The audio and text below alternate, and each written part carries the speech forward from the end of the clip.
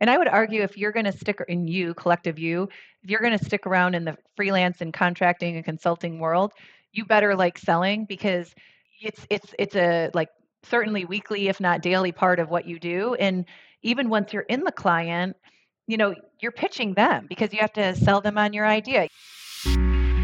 Welcome to the Leaders of B2B podcast, a weekly show where we bring you interviews and in-the-weeds expertise with today's B2B experts and thought leaders. You can see more about today's episode and guest by visiting our website at leadersofb2b.com. This episode is brought to you by Content Allies. We help B2B companies launch revenue-generating podcasts. We schedule interviews between you and your ideal prospects and strategic partners.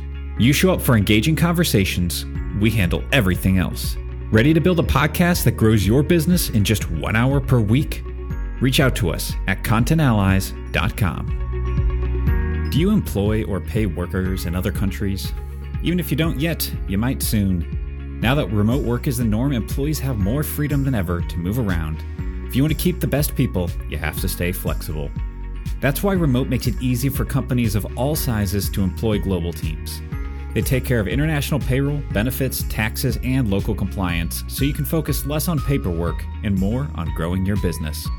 Remote helps you onboard full-time employees or contractors in countries all over the world in minutes on its simple, easy-to-use platform. And even better, Remote helps you rest easy by providing you the most comprehensive intellectual property protection and data security in the industry.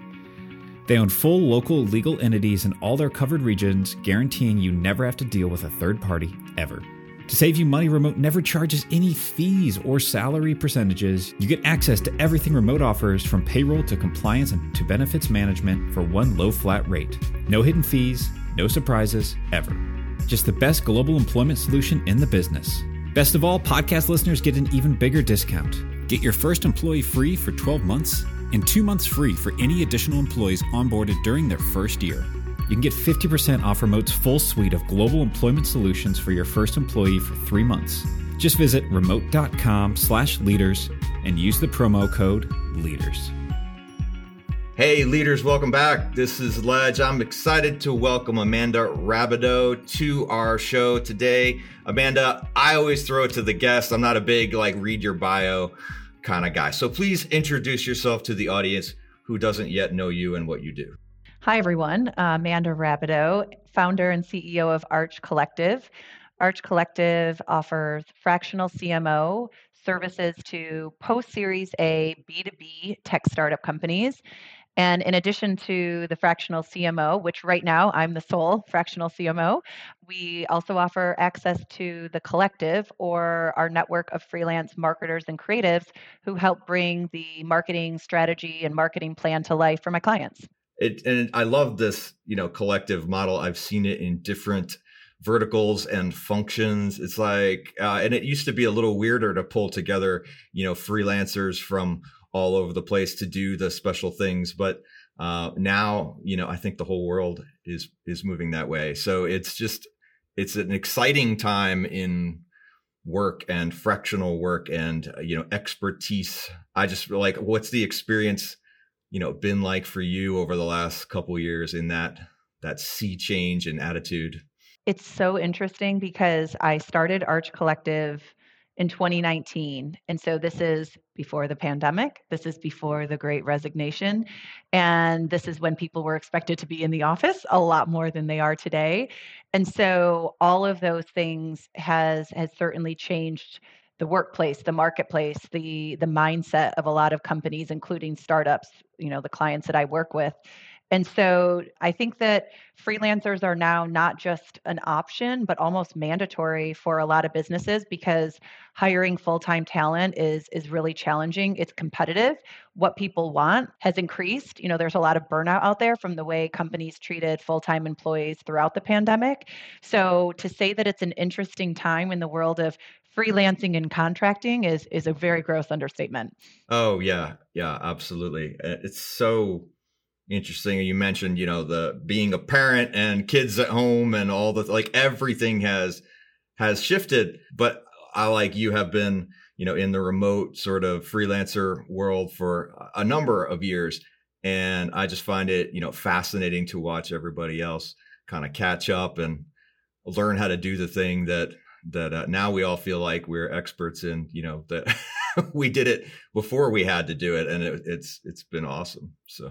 Well, it's funny to use the term experts, I'll reuse that, what you just said, because now more and more I'm having people ask me, where did you find such great people? Or how do you keep them? Or what do you do to bring in freelancers and get them up to speed so quickly? And, funny enough, I was actually just putting together an Instagram reel on this because as I had said, more and more companies are bringing on contractors, utilizing them for a lot more work. And there are expectations. There are ways that you can handle bringing on freelancers, onboarding them to make it a more successful relationship. And just like you said, you've been doing this for years. You've been working in that world. So you probably have many pearls of wisdom that you could share. And I certainly have learned a thing or two in working with contractors in my few years, really focused in that space myself. Well, I certainly would advise, I bet you would too, that because of the nature of procurement and dealing with relationships, the collective or, sort of whatever model, someone can roll up a bunch of freelancers in and bill, and send one invoice. That's going to be a hell of a lot easier for the consuming party. So I would certainly 100%. recommend that. Like that makes a lot of sense and sometimes people used to use the collective idea of, well, we only have one brand, but we all send our own invoice. And I always thought that was in fact not a really good way to do it. It would be better to have, one billing entity that can just have one nice statement and, pay the bill that way. So Totally. And then, and the invoice in some ways would be the easiest part of it, right? What about managing that team, aligning all those team members, making sure that they understand the culture of how things work, that they know how to log on to things.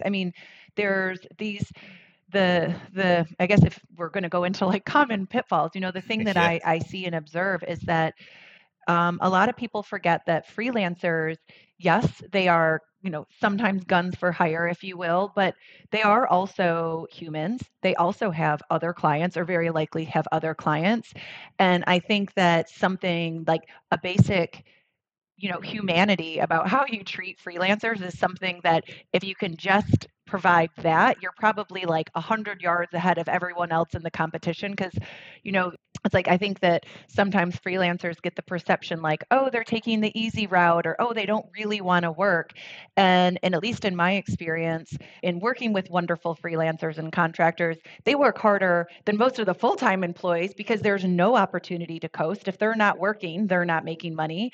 And then, of course, I would argue from my perspective in building a business, and this too, right? There's never any downtime. There's no sick days, right? And so it's something like hopefully over this time there'll be of a perception shift on freelancers and contractors, and who's making up that audience and what they're really capable of doing, because I think it's an incredible resource to tap into.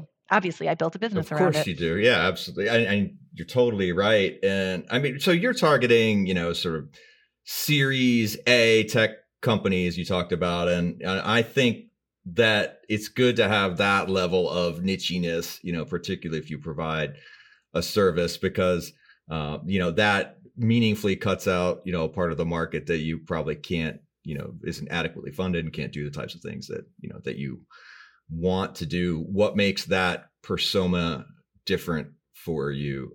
I guess that's probably a growth disposition, performance marketing type of thing. Like if you got Series A, you're already proven out.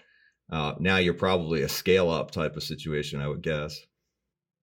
Yeah, there's a few reasons why I am so niche. And one is because I'd like to, oh, and I hate this term, but like eat my own dog food, right? I talk about the importance of targeting and having your market and clearly defined. So I talk about that with my clients. So I need to do what I say as well. But why post Series A, which I always like to be really clear about what that is in January, or I guess February of 2022, because what that meant in 2019 when I started is very different with all of the funding activity going on. And my clients have product market fit. They have a few $1 million of revenue, and they've got this injection of cash from outside investors, and the requirements for that money are to double or triple revenue in that next year. And typically these Series A companies, they don't have any full-time marketing team, or as I like to say, their one marketing hire is the CEO's younger sibling who like just graduated from college and knows social media. So that's why they brought him in to do marketing. And so there are these outside factors like they can no longer just pull on the low hanging fruit to grow their business. They need processes to repeatedly grow and acquire new customers, move them through the funnel, and all of those fundamentals. And then there's simply the fact that in my marketing process and where they are, to have someone who can be both strategic and then be able to execute on things is going to be really important to get those processes in place. And if you're before that stage, then I don't know if you want to be paying a CMO or you need that kind of strategy because your money could be going to other places. And so I believe that bringing in a fractional CMO after Series A funding to get you all the structure and everything set up and move you through to get you to Series B, and then Series B is the time to bring in, or whether it's a VP of marketing, some leader, or even a full-time CMO, it's at that time where you do need that full-time attention. Yeah. I mean, you're talking about that leap from, and it's so many like these sort of orders of magnitude leaps, and that 7 to 8 figure type of repeatable growth thing where you can now fund a serious leadership team. I think people used to have a view of fractional as sort of a non-committed. And I think all of us looked at it and said, well, wait a second, that's a far better way to invest money. And whose money are you spending on this? We're vastly more efficient if we can spread that cost amongst a client group. It does not make sense to hire even a VP of marketing, sort of at that level. You want to be doing tactical growth and performance, maybe growth hacky kind of things, but you want to integrate that under, a strategic marketing plan that actually makes sense. Mm-hmm. With the picture of that, we want to raise more money and or sell our company later. You don't often find that the practitioners of these marketing things are aligned on any strategy. And that is, in fact, a good fractional job. So, I mean, this makes a ton of sense. And yet I bet you have to argue for and sell it, on a regular basis.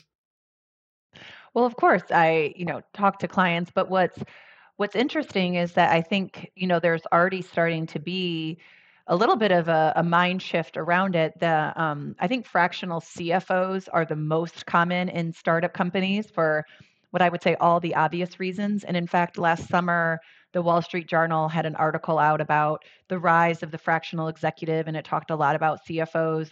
And even when I first started Arch Collective, I met with a couple of VCs to talk about what I was going to do and get their perspective. And they were like, fractional CMO, not as familiar with as the CFO side. And so I think though this is seeing a shift because there's of course the monetary, the economic value, right? Like, wow, you get a leader and their strategy and their expertise for a discounted price. But it's also, I would say if in some of these companies, if I was a full-time CMO, in some cases, I mean, there's always lots of work to do, but like, and sometimes in those cases, you don't need a CMO. You need the doers, like the roll up the sleeves, get it done. And part of the reason I have the collective is I used to say, you don't want to pay me to write an email. That's a really expensive email. Where if you have a collective or if you have these doers who are great, they're experienced, they can do a really great job, let them do that heavy lifting and that execution. It's going to be a much more economic and cost efficient model. Right. And I think maybe you really give, I see this happen too in other functions, but you give the opportunity for a startup not to make the mistake of hiring somebody who is sort of a tactical growth hacker, marketer, performance type of person and calling them VP or CMO, because then you have this title inflation disaster where this is not a person that can strategically lead. And so you have to like depromote them or like set the bad cultural precedent of taking that person out and replacing them. I would much, much rather have somebody who's fractional or interim, if you will, then have to run into that problem of taking somebody who shouldn't have been called that in the first place and having to remove them when they're actually just a really good tactical marketer. Yeah, and I mean, we even see a lot of times with founders of companies that after Series A and after Series B, I think those are two inflection points where we often see that the founders no longer serve as the CEO, or of the company because the skill set that they needed to get them where they are, like they've exhausted that and they need a different skill set to take the company to the next level.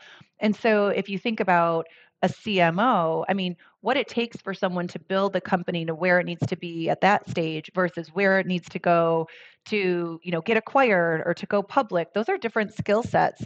And so, I 100% agree with what you said, which is a fractional CMO is a great way to bring in someone who can be strategic and thoughtful and not a digital marketer where every marketing problem is the proverbial, like the digital marketing hammer, where every marketing problem is a nail. Like, always solve it with digital, solve it with digital. Because like Right. some things aren't going to be solved with digital. With 14 And different channel strategies. right, Yeah. right. And sometimes you need events, however you can get to those these days. But it's like being smart about where the company's at and then what resources they need and then how those are going to evolve over time. And you don't want to pigeonhole yourself and hire a CMO that isn't the good fit for you tomorrow by bringing them on too early today. Of course, you can make this argument, and I just guess this is easy from the fractional executive side since we both are, but like you can make this argument that like at any stage you would never want to hire, in which case, you could imagine you have a founder and a bunch of interims and freelancers. And, I have troubles thinking like which exact things would people want to maintain on their payroll and cap table. And I think it comes down to a very small core group of people that are actually delivering that product, maybe some subject matter expertise, but you really are getting to the point where like all functional roles probably shouldn't be part of your core team. And that is a massive shift from, I used to talk to VCs 10 years ago, or they would not even consider such a thing.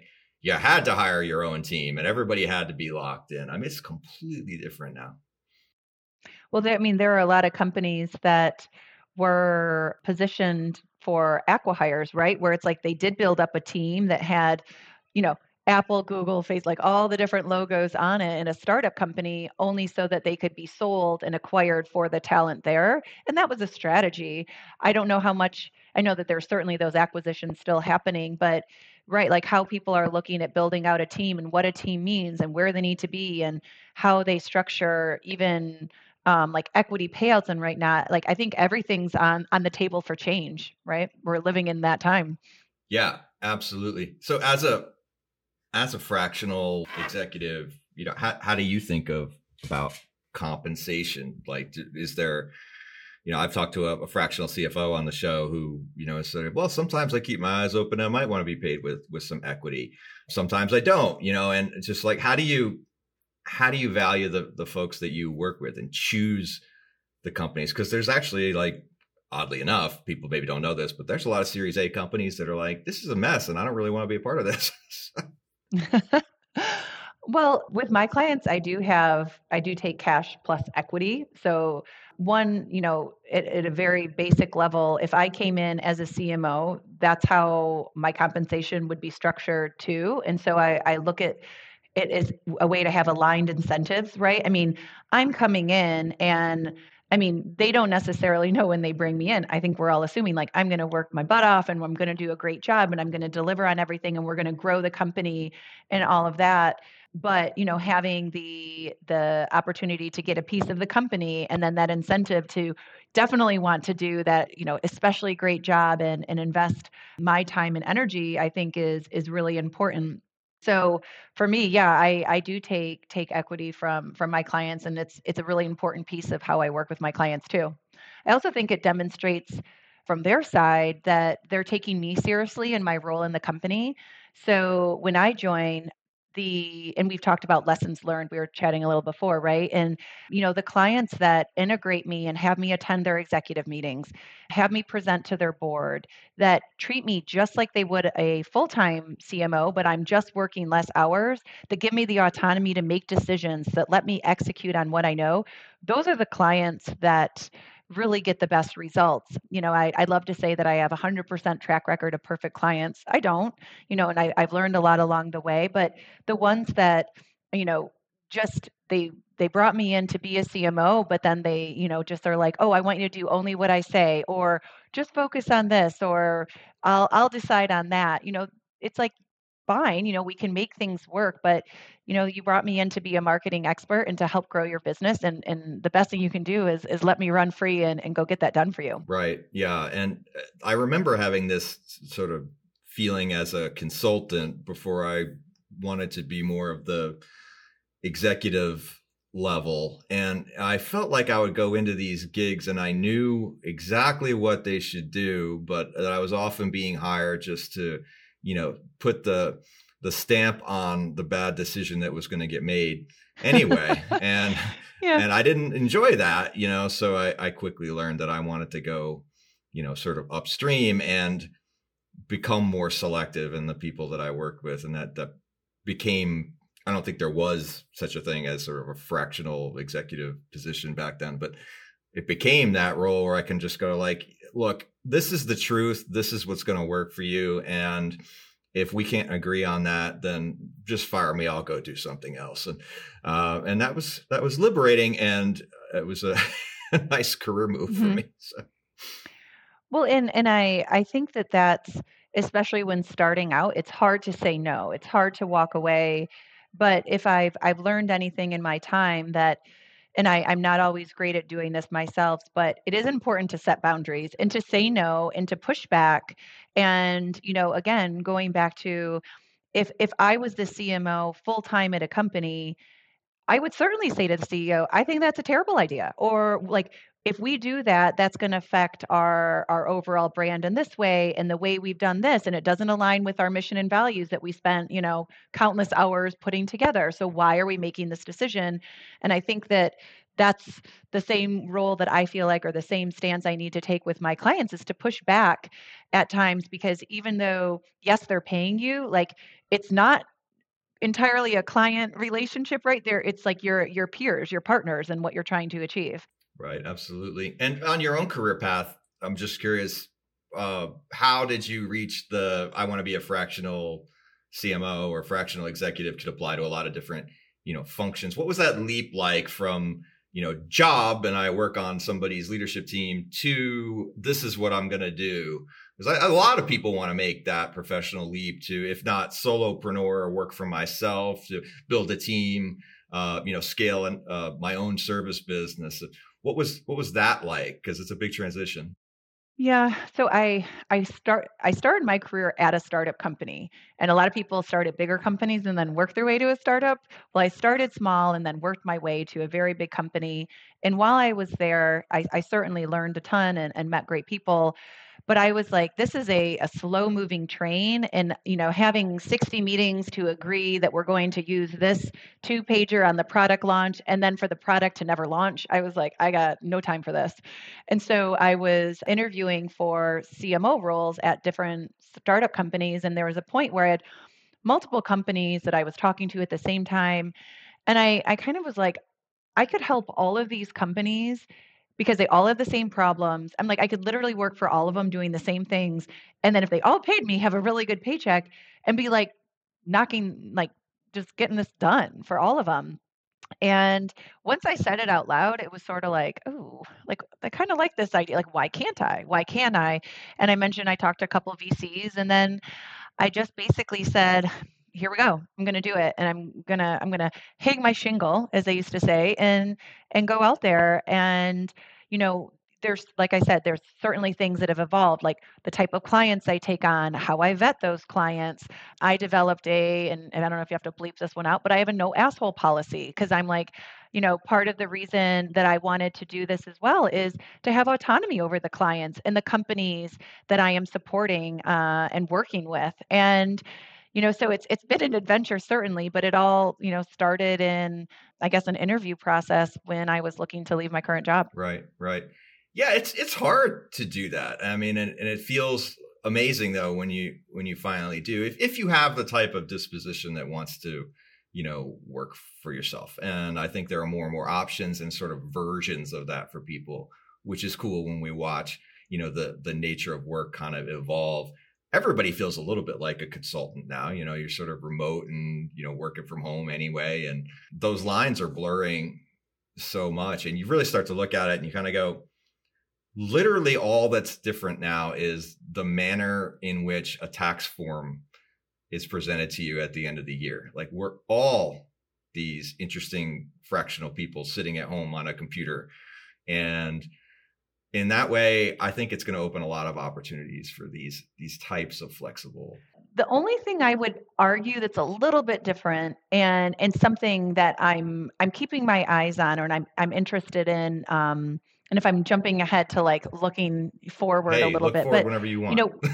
Okay, we just I mentioned the Great Resignation. We're still maybe in it right now. I don't know if we're still coining that term at the present date. Maybe it's the February Great Resigned now, but I don't right. Maybe that's it.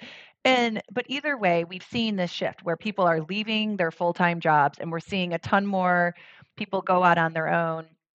And what I'm interested in seeing is what happens in the next 6, 12, 18, and 24 months to that same audience. Because yes, to your point, a W-2 versus a 1099, not that big of a difference, but having to find your own clients, having to manage the workload, having to pay all of those bills, having to manage the finance and the accounting side, some of those things, I think it's easy to look and say, oh, that looks like a life I want, or something I saw on TV. I don't know, like on, HBO or something.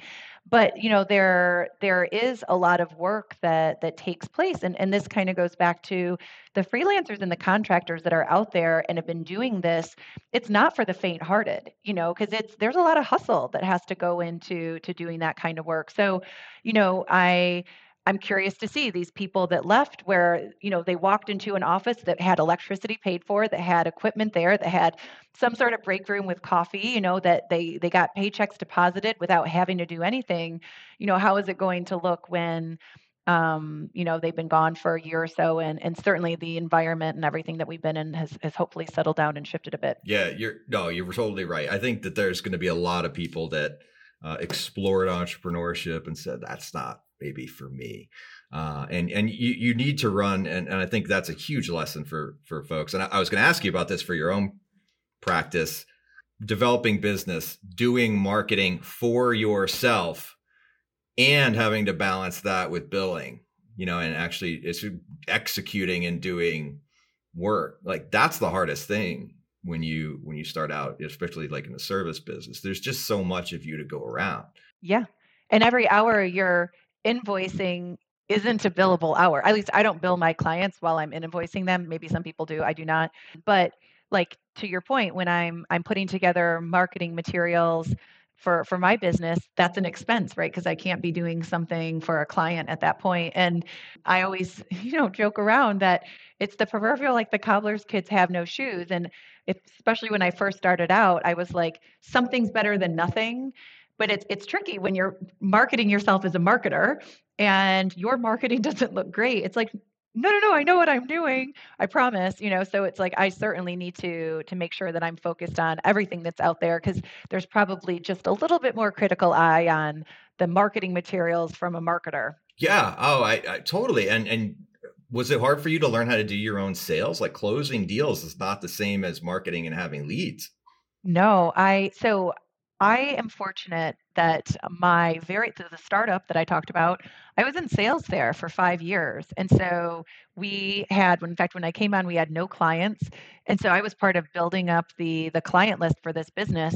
And so it's not the same because I had a company behind me, but it's like, I've had to be out there and figure out, okay, what are the questions to ask? What are the things that I need to go through? Like, what are the materials I need to support this conversation? And I think, and you having done this yourself, I'd love to hear your take. But to me, I don't know if it ever stops. I feel like it's a constantly evolving process as markets change, as my story changes, as my business changes. But yeah, I'm lucky that I've had some experience doing it, so I know I could sell. And in fact, one quick story. In I mentioned I started Arch Collective in 2019. Well, I got my first two clients in 2020, and then like March 17th hit, and both of them were like, "Ooh, I don't know what I'm going to do about marketing," and like the pandemic and everything went so crazy. So I had to like resell them and re-engage them, and both came back, and they ended up being longtime clients. And there was a mental shift for me at that point, which I'm like, I can do this. So I sold them, I kind of lost them, and I resold them. And if I can do that, I'm going to be fine. It's not going to be easy, but I know I can do this. And so some of those little wins certainly helped along the way. Yeah, I can certainly speak to, I wanted to be in my first business that I started in earnest, like 2007, having left industry. Ooh, tough time.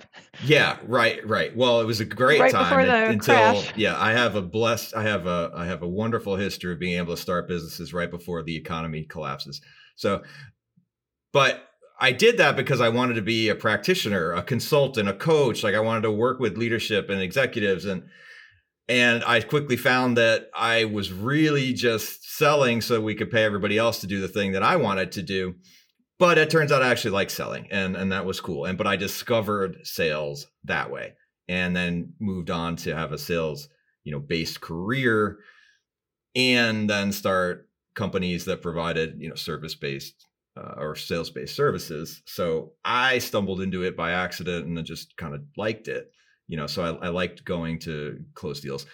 And I would argue if you're going to stick collective you, if you're going to stick around in the freelance and contracting and consulting world, you better like selling, because it's a like certainly weekly, if not daily part of what you do. And even once you're in the client, you're pitching them because you have to sell them on your idea. You have to sell them on, that you are doing a good job, or, to say, oh, this is out of scope. So I think like pitching and selling and being able to manage clients is a massive skill set to have, or massive part of the job, and an excellent skill set to have if you're going to go into freelancing. Yeah, absolutely. I agree. You're just always going to be selling, and to do that in an authentic way and be able to present I think this is actually the best move for your company. Sometimes it'll make me more money to do that. Sometimes it'll make me less money to do that. And, so to have that credibility and trust as an expert, I think is huge. But I know on average, like when we talked about people building consulting or,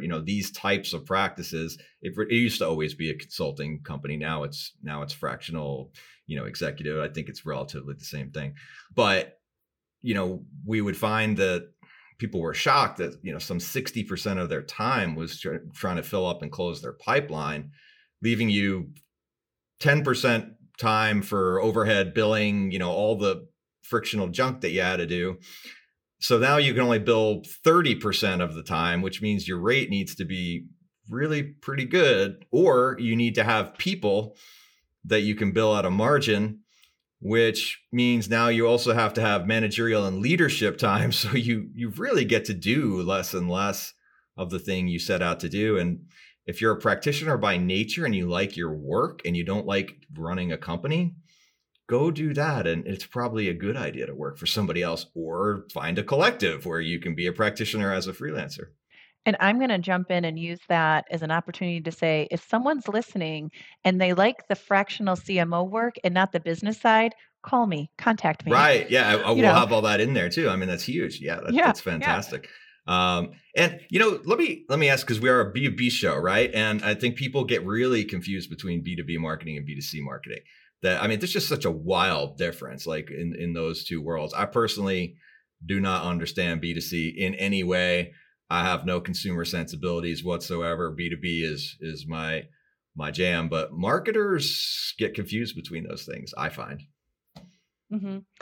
In fact, I was having this chat with a CMO the other day, and we were both kind of like, yes, there are some tendencies in the B2B world, but the B's are made up of C's at the end of the day. And I think that those two worlds are actually blurring more now than ever. And everything we just talked about, it freelancers and companies and everything is exactly why a lot of that's happening. So, and I'll use a small example. I mean, if you went on and you needed to order some packing tape today, you'd probably go to Amazon or Walmart.com. You go to some online company, get it, and it probably arrived tomorrow, the next day, or maybe you like roll up and you buy it today because you can pick it up in 2 hours. And so there's this immediacy in your consumer life that you expect. That's definitely translating to the business world, right? Where it's not like we're like, oh, cool, yeah, 7 days ground shipping, no problem, because it's for work. It's like, I need a new headset or I need a new laptop stand or whatever. It's like, oh, I can't get that tomorrow. Well, that's for my business. That's a problem. Like, I'm going to be recording a podcast, so I need headphones. So I think that, I again, looking to the future, I'm interested to see when people talk about B2B, because I also, I market myself as a B2B marketer, like how are those worlds going to at some point meet? Where I do think that there's some differences specifically, and again, like I don't market myself as B2C. It's like the B2C, the the budgets, the channels for marketing, the types or ways that you reach people, and the swath of people you may be reaching, that can really vary. I built a business where I focus on insurtech, and by insurance I mean home insurance, P&C, property and casualty, the fintech side, which tends to be on the mortgage side, and prop tech. So everything around the home, really. And so my personas, my target audiences for my clients tend to be in a certain box, if you will. And so if someone said, "Hey, we got to, target this phone to a 13-year-old boy," I'd be like, "I got nothing there other than a best guess from having nephews." And so I think it comes down to understanding your niche, and whether your niche is a C and a B, or your niche is just a C buying. Like, the more you can understand them, the better, because it's more and more and more and more competitive to get your brand, get your name, break through the clutter that's out there. Yeah, well said. I like that a lot. It reminds me of, like, I hear people say B2B2C now, which is like my buying entity is a collection of essentially consumers who meet some kind of profile, and the influencer is different than the decision maker, is different than the check signer, and that gets you back to like marketing aligning better with sales. It's like, yeah, we want to reach and communicate with all those people, and us folks down on the bottom of the sales funnel are sort of like, listen, it's super cool that you have a persona and you have all this high sort of falutin top of funnel stuff, but please understand that average human never shows up on the call with us.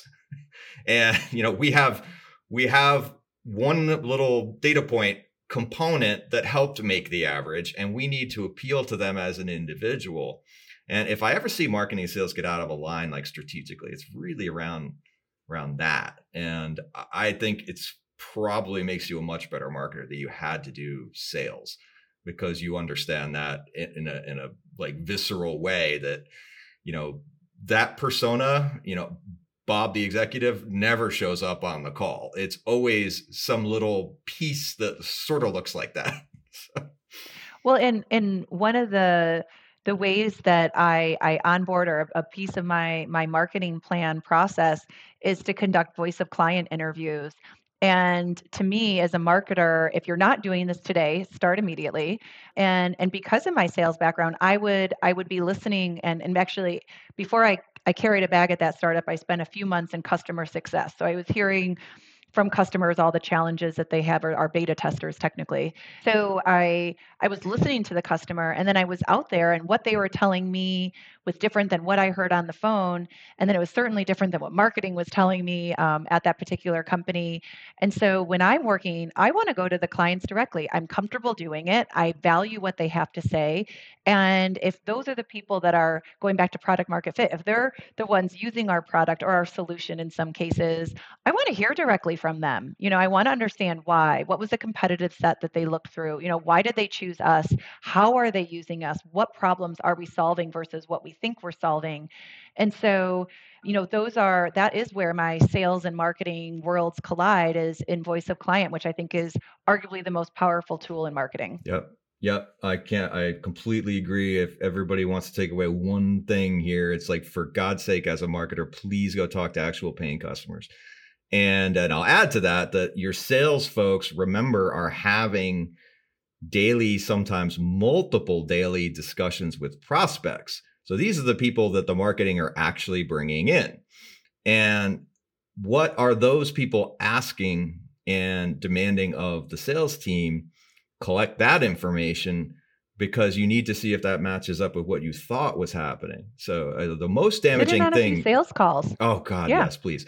And now it's so easy because we're all like this anyway. Yeah. So you can join, and people are used to, people being there. It's not like you have to fly somewhere like you used to. So totally agree. Yeah, absolutely. And salespeople and marketing people that are listening, just record every call and have a database that tells you, literally you're doing customer discovery every single minute you have a sales call, and all that intelligence generally just gets thrown away. So big That's actually, I like that idea. I haven't thought to suggest that, but like going into the sales, because, one of the things that, and going back to turnover and all of that, is that if they had a whole, call it library of sales calls that were recorded, like what better way to train and understand, what are those questions? And yes, you can document them, and that could be, something that would be a helpful tool. But, like, how do they ask it? When do they come up? Why are they asking that question? Like what preceded the question that was asked? So I like that idea. That's going to be a pearl I take from you. There you go. Excellent. The trading of pearls. Well, I love that. Any other, I know we talked a little bit about like things to pay attention to. Maybe throw one more in there if you've got it before we run out of time. I love to let everybody put on your futurist hat. What should we care about and pay attention to? So I'll recap the two, which is that I already mentioned. One, which is around the rise in the freelance world and like what happens over the next few months. The second one, which I've already forgotten it. Hopefully you do. But the third one, that whenever I think of the future, I think of, and especially because I work with startup companies, 2021 was crazy when it came to investing and the amount of dollars that were invested into startups. We're already seeing a lot of interesting things happen in the stock market. If you paid attention this morning, certainly the tech world is being hit. And so I'm going to be very curious what happens to the funding that takes place in 2022. And, I think when you see so much money in the market, there's a lot of bad companies, and not that they're bad people, but like it just may not be an idea that's needed, or it may not have fruition, but bad companies do get funded. And so, what starts to happen as we start to see some of those companies fade away? Where do the venture capital dollars go? So those are the two things that I'm keeping in mind. And then the third one, which I already mentioned, and I've already forgotten. Yeah, 2 out of 3 ain't bad, right? And God bless. There we go. Yeah. R.I.P. Meatloaf, for that one. So, Amanda, thank you for hanging out. If folks want to get in touch with you, what's the best way to do that? Well, I'm on LinkedIn, I'm on Twitter, I'm on Instagram, so you can follow my personal or my company handles. Arch Collective is a great way to search, or go to my website, which is arch-collective.com, and you can contact me via form there. And I'd love to hear from you. I love hearing from founders. And as I mentioned, if you're a freelancer or a potential fractional CMO, reach out too. Fantastic. Thank you so much for the insights and hanging out today. Thank you, Ledge. Appreciated the conversation. Thank you for listening, and we hope you enjoyed this episode of the Leaders of B2B podcast. If you enjoyed the show, please give us a 5-star rating. And as always, you can see more information about this episode and all the resources mentioned at leadersofb2b.com.